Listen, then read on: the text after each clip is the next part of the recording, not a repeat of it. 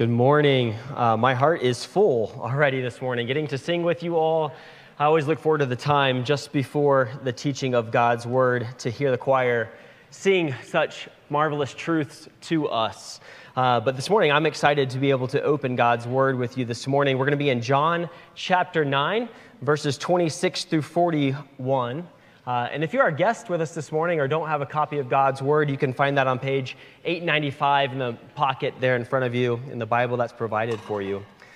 2 weeks ago, my wife and I were on our way home from Florida. We were flying home, and I had the privilege of getting to sit in the middle seat on the airplane. See, we have a deal. As we're walking to our seat, if there's a female on the end, she gets the middle seat. If there's a male, then I will take it. And so that landed to me on our way home just 2 weeks ago. And as we were preparing to take off, I had my iPad open and I was reading the passage that's before us this morning. I wanted to kind of get a head start and start wrapping my mind around it, even though I realized after reading it that Pastor Connolly gave me the middle of the passage, so I was going to have to pick up where he left off. I was like, well, I might as well wait till he's done, but I'll get my mind around it anyway. I started to read it, and just after we took off, the man next to me asked what I was reading. So, well, actually, I'm reading John chapter 9. It's a fascinating story in the Bible. And I started to talk about it. He said, I'm a Christian also. And I'm thinking in my head, well, where are you from? I'm from Easley. And I said, of course you're a Christian, right? I mean, we live in a very Christian area. And so we start talking about the Bible. And he said, I grew up in the Church of Jesus Christ of Latter-day Saints. In fact, I'm a third-generation believer. That's what he said. He had just finished his 5-year stint of being a bishop in his ward, which is like a pastor for us, and it's a voluntary position. And so he worked his job and was the bishop there in his ward, and he was preaching responsible for preaching every week. And so I asked him, how do you craft your sermons? I'm going to be preaching in 2 weeks, and this is the passage I'm going to be talking about. I'm just curious, what do you use? Well, I use the Bible, of course. Do you use anything else? Well, of course. He rattles off all the other books that he uses. We spent the next hour and a half talking about who Jesus is. He spent the hour and a half trying to convince me that we believe in the same Jesus, that we're all on the same team. He bemoaned the fact that people call them Mormons. We're no longer Mormons. We're the Church of Jesus Christ of Latter-day Saints. We're all Christians. We're all believers. And we need to be together for Jesus, not divided. I spent the next hour and a half trying to craft arguments from Scripture of why we don't believe in the same Jesus and what Scripture says about Jesus in comparison to him. The longer our conversation went, the more tension that came. And every time I felt like he thought I was agreeing with him, I think I would get an elbow from my wife, like, you need to dig in harder. He thinks you agree with him. And so at the very end of the conversation, I tried to bring it back down to this, and this alone. This is what we believe about Jesus. And if someone doesn't believe this about Jesus, what this says about him, we're not on the same team. It's not the same Jesus. In our text this morning, we're going to see a similar conversation. We're going to see a conversation between two groups of people. We have this blind man who's now been healed by Jesus. And he's not yet a Christian. And as we go through our conversation this morning, he's going to get closer and closer and closer. And then ultimately, he is going to place his faith and trust in Christ. On the other side of the conversation, we have the Pharisees. And the Pharisees are getting farther and farther away from the truth. And we realize more and more that they are actually blind to spiritual truth, like my LDS friend that I met on the airplane 2 weeks ago. So in order to understand our chapter, like I said a few moments ago, Pastor Connolly covered the first 25 verses. And so we need to kind of cover that to give ourselves some context of what we're dealing with here. And in John chapter 9, if you look back at verse number 1 and kind of follow with me as we work through that, we see that Jesus is using this blind man as really a real-life object lesson, right? He's opening verses. We're introduced to a man who was born blind and sits by a gate begging his entire life. And we see God used this as an illustration to his disciples to explain human suffering and the work of God. And he explains to his disciples that this man didn't sin, and his parents didn't sin. He's actually blind because of me, because of God. God wants to use human suffering to show his divine glory and his power. And it makes sense because John's been trying to show us the entire book who Jesus is. He's the sent one from God. He is God. This miraculous act by Jesus confuses the neighbors and the Jews, and so they take it to the Pharisees, and the Pharisees hear it, and of course, they're infuriated. They're angry at Jesus. And so we see this contrast between unbelief and the verified miracle that Jesus had just done. These religious leaders have been trying to discredit Jesus, and yet he heals a man that was born blind, making it difficult for them to prove that he's not from God. And as the story progresses, we see this contrast between man-made religion from the Pharisees and Jesus as the messianic Savior, the one who came to heal the world. So the Pharisees, in an act to discredit Jesus, they first appeal to the law, right? Jesus has healed this man on the Sabbath day. It doesn't fit with their man-made religion. It doesn't fit with what they believe to be holy and to be right.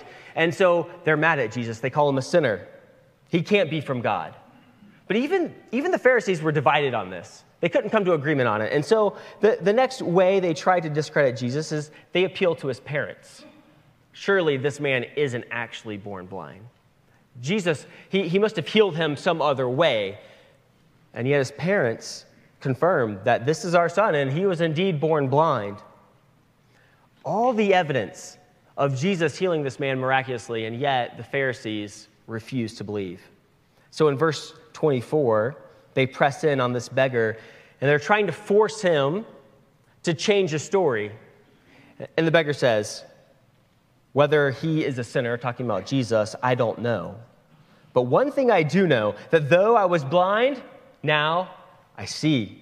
Look, I'm not a well-studied man, he says. I'm not a Pharisee. I haven't studied the scriptures like you have. I've been blind my whole life. But let me just tell you what happened. I was born blind.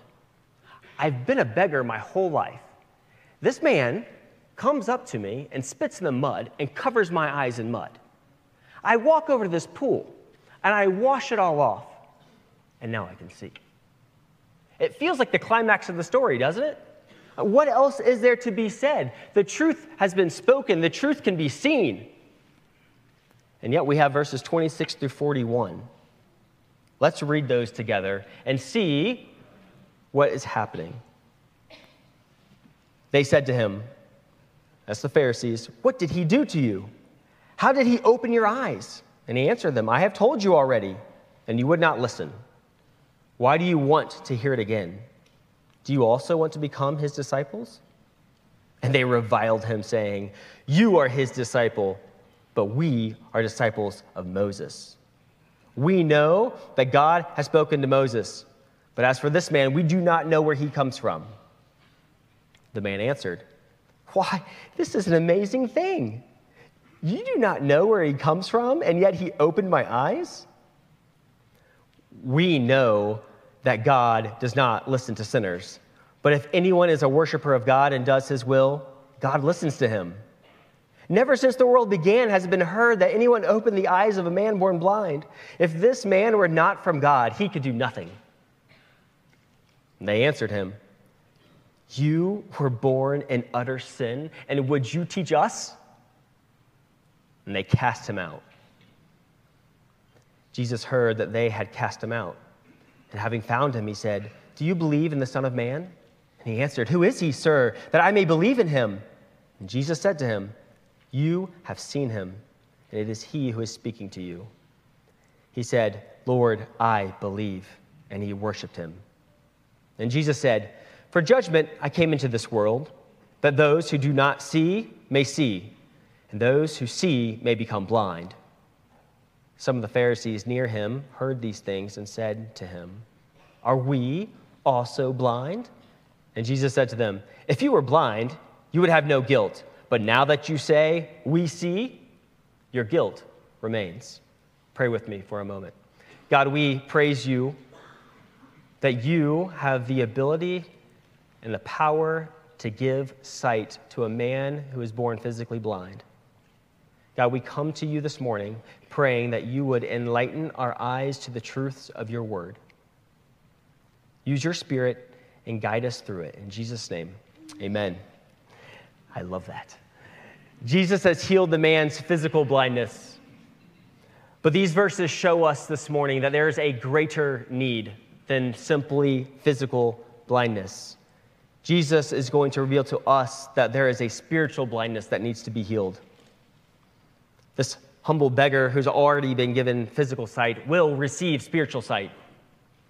So as we walk through these verses, they're going to reveal to us three components that lead to spiritual sight. For someone who is spiritually blind, to gain spiritual sight, they must first have the following three components. Ears willing to listen. We'll see that in verse 26 and 27. A mind willing to understand. And hearts willing to believe. Look with me at verse 26 and 27 as we see ears willing to listen. They said to him, "What did he do to you? How did he open your eyes?" And he answered them, "I have told you already, and you would not listen. Why do you want to hear it again? Do you also want to become his disciples?" Now, at this point in the passage, we're starting to feel the tempers rise, the frustration with both sides starting to inflate. But if we're honest and we read this, we can't blame the Pharisees for asking how someone receives sight. Why is the blind man so frustrated with all this? Well, as we have seen in the previous verses, the blind man's already answered this question twice. In verse 10 and 11, right after he was healed, the neighbors come and he explains to them in detail how he was able to see. So then the neighbors take it to the Pharisees and they explain it to the Pharisees. And then the Pharisees come to the blind man and they ask him the same question. So he answers it again, just gives them less details in this point because he knows they've already heard it from the neighbors. And now here in verse 26, he's being asked the exact same question again. It becomes clear that what the Pharisees are doing is really a tactic that we do as parents or school teachers might use, right? When a student or a child or someone gives us an answer and we don't believe their answer, we think they're lying, right? And rather than saying, "You're a liar," we ask the question again. "Oh, let me give you another chance. Let me ask you a different way. Tell us the truth this time," right? This is what the Pharisees are doing with the blind man. They're trying to get him to change his story. But notice the blind man, there's nothing to change, right?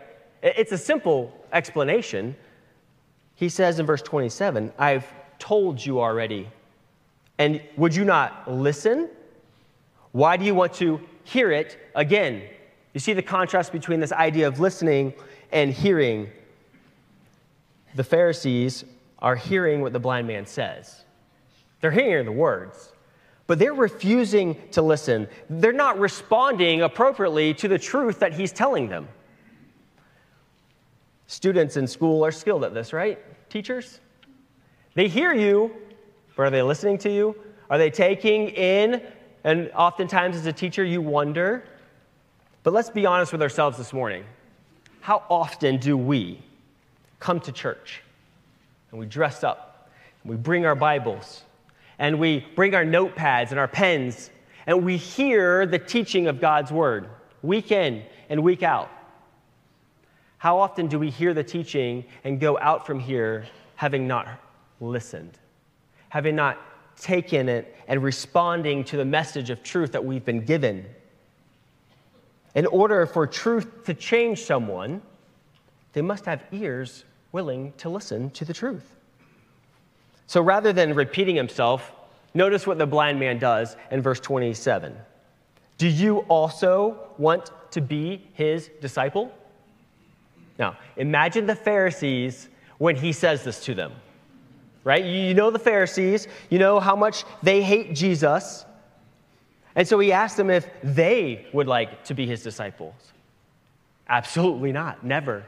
Like in chapter 8, it's the Pharisees that say Jesus has a demon. In this chapter alone, in verse 16, They've already said he cannot be from God because he's healed someone on the Sabbath day. In this chapter, in verse 24, they've made this false claim to know Jesus and to know that he was a sinner. And we know the Pharisees would have nothing to do with sinners. But yet, this blind man can clearly see what's happening with the Pharisees. It doesn't matter what he says if it's not exactly what they want to hear. They're not looking for truth. They're looking for someone to agree with them. To say that they believe truth is what they are saying, not what it truly is. So the Pharisees become then an example of those who do not have ears willing to listen to truth, even when it's presented with overwhelming evidence. They're blinded by their traditions, by their laws, by the way they've always done things. Those things become more important than truth. And this is really what was happening with my LDS friend on the airplane. He wasn't having this conversation with me to hear a different perspective and possibly change his beliefs. Instead, he was unwilling to listen, no matter what I said about Scripture, no matter what evidences I provided, no matter what verses I read. He had a different answer, a different truth from a different source. Well, perhaps you're here this morning and you're not yet a follower of Christ. I would ask you, in your searching, if you have ears willing to listen to the truth of God's word this morning. If you've been around Hampton Park at all, you see on our website, you see in your service booklet, you see everywhere, life by the book. So what we mean by that is we believe God's word, the Bible, to be infallible, without error, right? It's the ultimate absolute truth. It's what we live our lives by. So we preach it, we teach it, and we live by it. We don't teach our own sets of standards here, or traditions, or creeds. We want to be faithful followers of Jesus. And so, as we continue on, we recognize that the first component that leads to spiritual sight, which the Pharisees did not have, were ears willing to listen to this truth. But the path to spiritual sight also requires a mind willing to understand. Look with me at verses 28 through 34. So here's the Pharisees' response to the blind man's question or invitation to be a disciple of Jesus.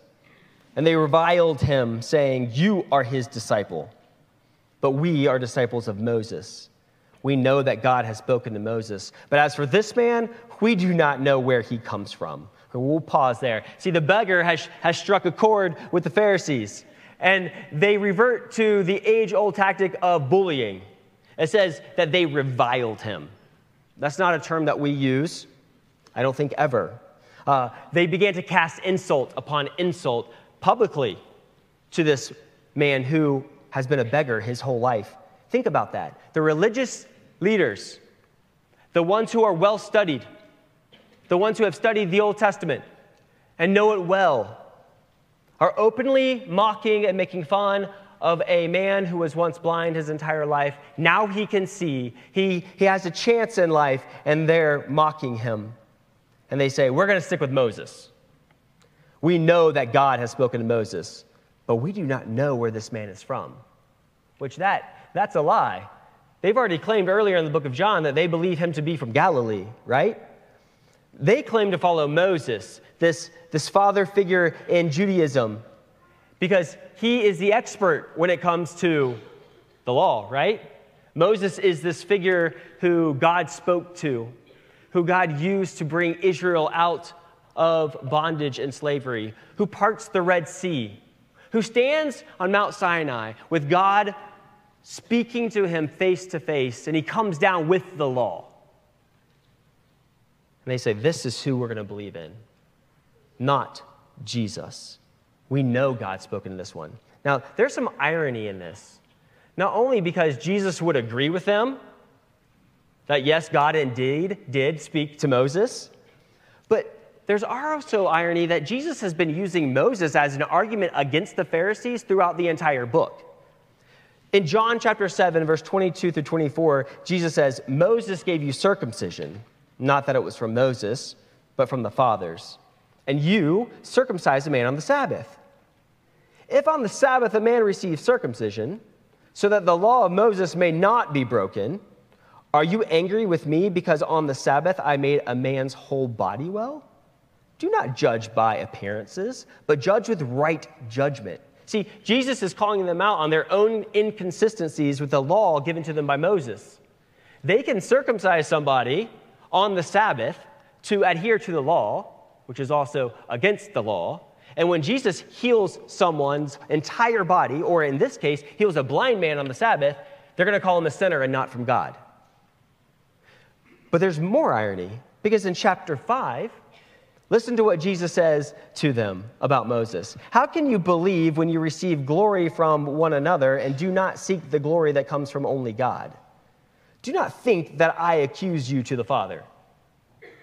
There is one who accuses you, Moses, on whom you have set your hope, who you want to be a disciple of. For if you believed Moses, you would believe me, for he wrote of me. But if you do not believe in his writings, how will you believe my word? They're saying that they know all these rules and laws from Moses, and yet Jesus is saying, Moses said I was coming. He even told you how I was going to come. And yet you do not believe even what Moses told you about me. And so we have another response in verse 30 from the blind man. Why, this is an amazing thing. You do not know where he comes from. That's Jesus. You don't know where Jesus comes from, and yet he opened my eyes? We know that God does not listen to sinners, but if anyone is a worshiper of God and does his will, God listens to him. Never since the world began has it been heard that anyone opened the eyes of a man born blind. If this man were not from God, he could do nothing. Imagine the picture. He looks at them and says, really? This is quite unbelievable.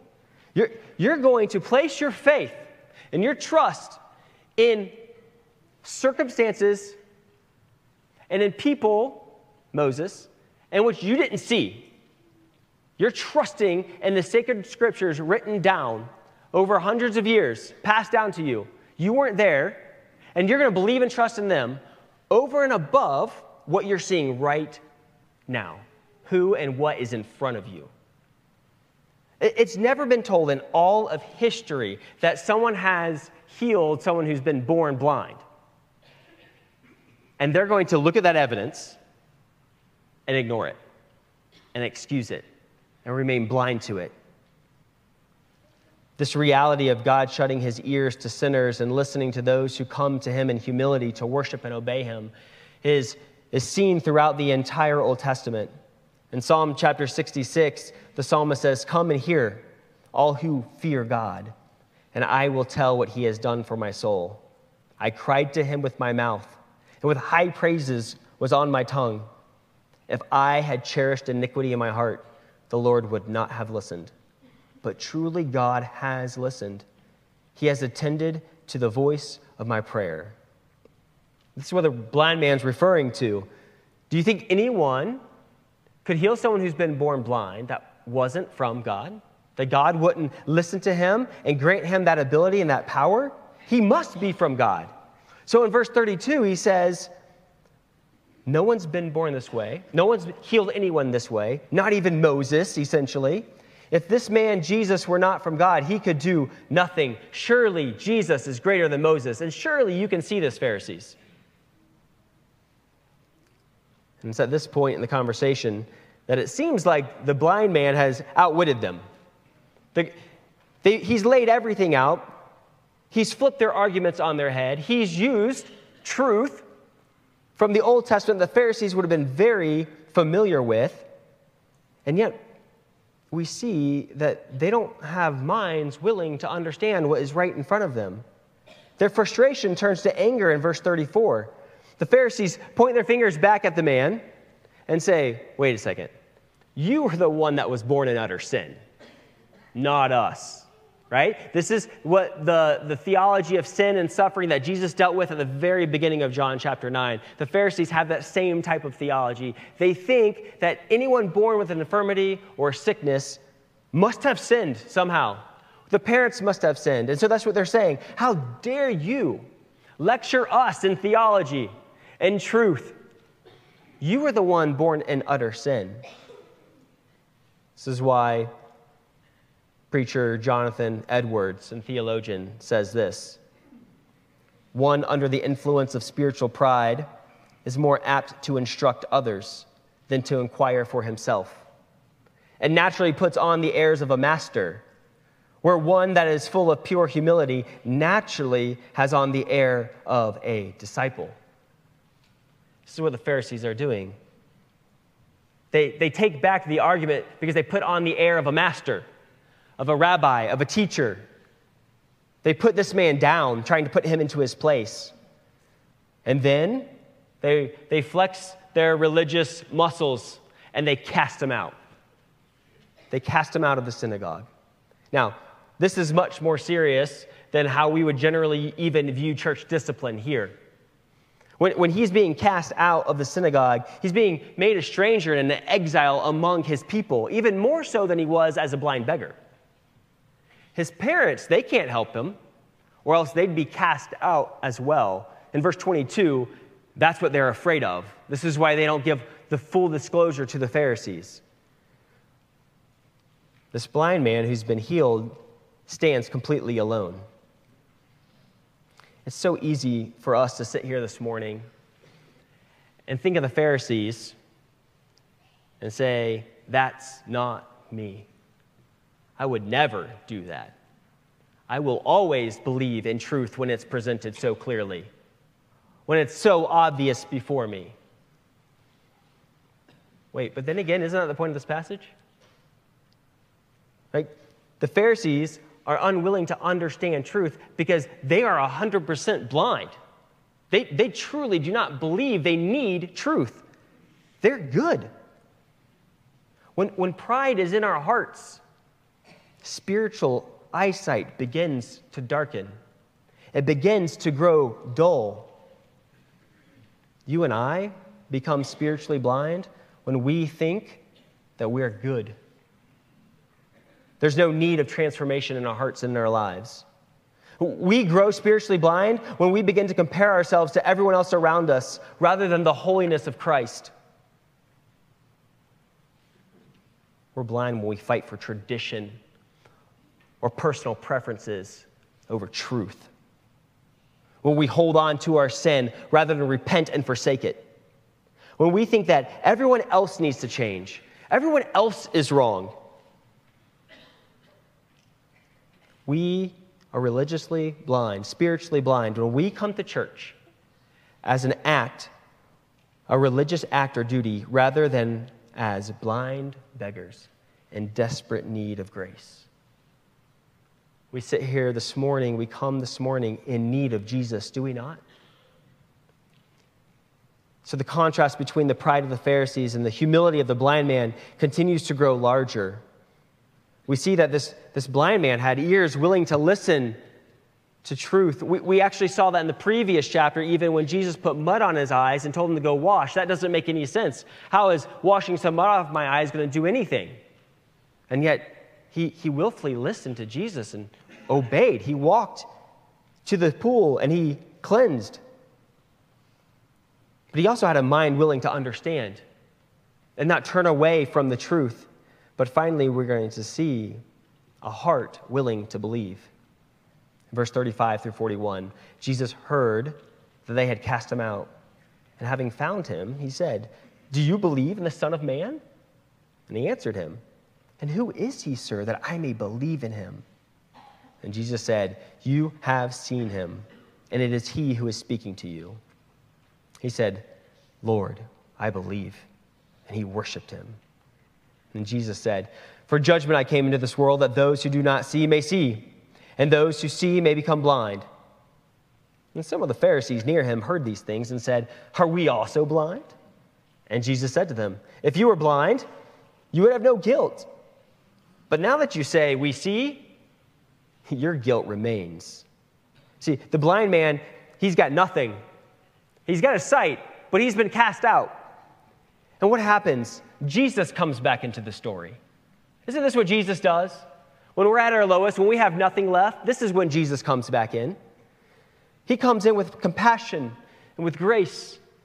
And it's at this point we remember in the story earlier in John 9 that the blind man hasn't seen Jesus, right? He went to wash and Jesus left. We haven't seen Jesus in almost the entire chapter until right here. So the man washed and cleansed, but Jesus is nowhere to be seen. And so he comes back up to this man. He seeks him out, and he asks him one simple question. Do you believe in the Son of Man? This is one of Jesus' favorite terms about himself, the Son of Man. The Son of Man was prophesied about in Daniel chapter 7, and really throughout the entire Old Testament. But Jesus will identify himself to be the Son of Man in the book of John 5 times. In John 3, whoever believes in the Son of Man will have eternal life. In John chapter 5, God the Father gives the Son of Man power to execute judgment. In John chapter 6, the Son of Man is the food that endures to eternal life. In John chapter 12 and 13, the Son of Man is going to be glorified by the Father. So when Jesus asked this blind man, do you believe in the Son of Man? He's asking, do you believe in the object of Jewish hope that will bring healing and salvation to the world that's been prophesied for all this time? And the blind man stands ready. Who is he that I may believe in him? Now Jesus ties his healing with his identity. You have seen him, and it is he that is speaking to you. We see this heart willing to believe in the blind man's response. When he's confronted by the reality of who Jesus is, he confesses him to be Lord. Lord, I believe. And then he worships. Now, worship in the Jewish culture throughout Scripture is very different than the way we view worship in modern evangelicalism today, is it not? So many people today think of worship and they think of emotions and feelings. Or churches might say, we're going to do announcements, and we're going to pray, and we're going to speak. But now it's time to go to worship, and we're going to sing. No, that's not what's happening here. The blind man worships. He falls prostrate to the ground before Jesus. He makes himself low before him. He's showing him honor due his name. He recognized Jesus for who he is. And the only proper response is that type of worship to Jesus. He is the Lord. He is the King. And Jesus coming, not to heal people of blindness, physical blindness, but to come and give spiritual sight and give salvation to those in need is why Jesus came. 1 Timothy chapter 1, verse 15 through 17 says, the saying is trustworthy and deserving of full acceptance. Now, this is the Apostle Paul talking, that Christ Jesus came into the world to save sinners, of whom I am foremost. But I receive mercy for this reason, that in me, as the foremost, Jesus Christ might display his perfect patience as an example to those who were to believe in him for eternal life. To the King of ages, immortal, invisible, the only God, be honor and glory forever and ever. It's ironic that Jesus struck Paul blind before Paul could see. This is the beauty of the gospel. It's only by grace of Jesus coming to us that we can be rescued from our spiritual blindness, from our unbelief. And this faith by the blind man is not blind faith.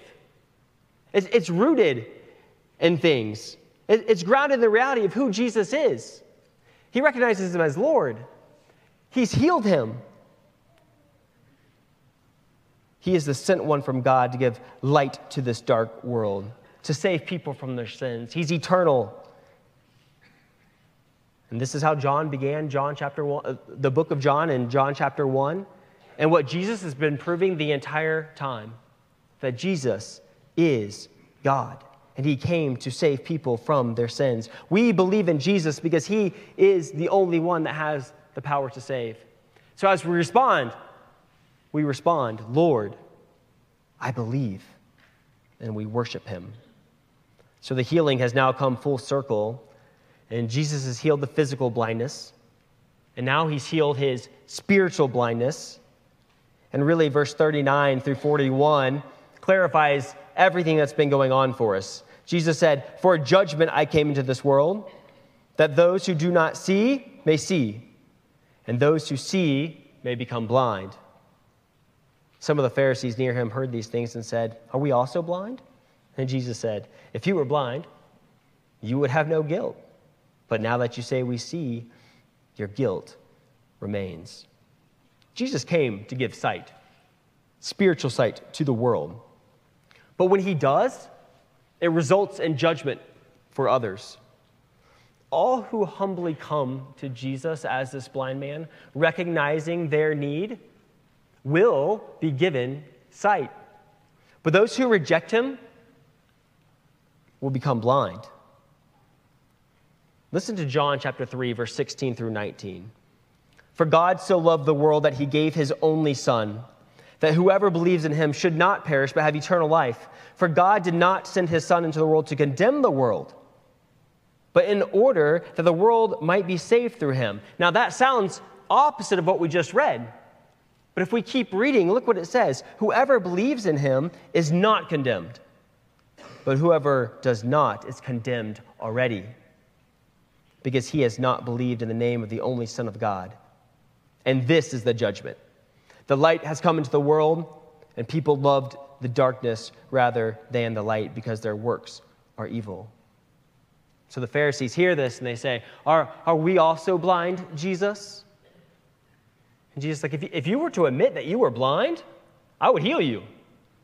I would give you eternal life. I would give you sight. I would allow you to see. But as long as you reject me, as long as you think you can see and you think you're spiritually good, your guilt remains. You're going to be under condemnation. Those who think they can see, who think they have it together, have no need of Jesus, who will remain spiritually blind. The same is true for us today.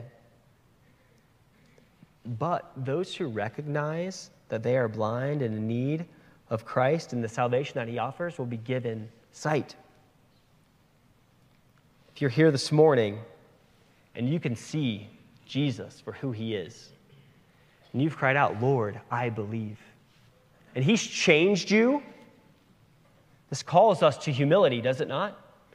It calls us to be reminded that we are saved not because of our own faithfulness and our own works and our own goodness or our own wisdom or how well we know this.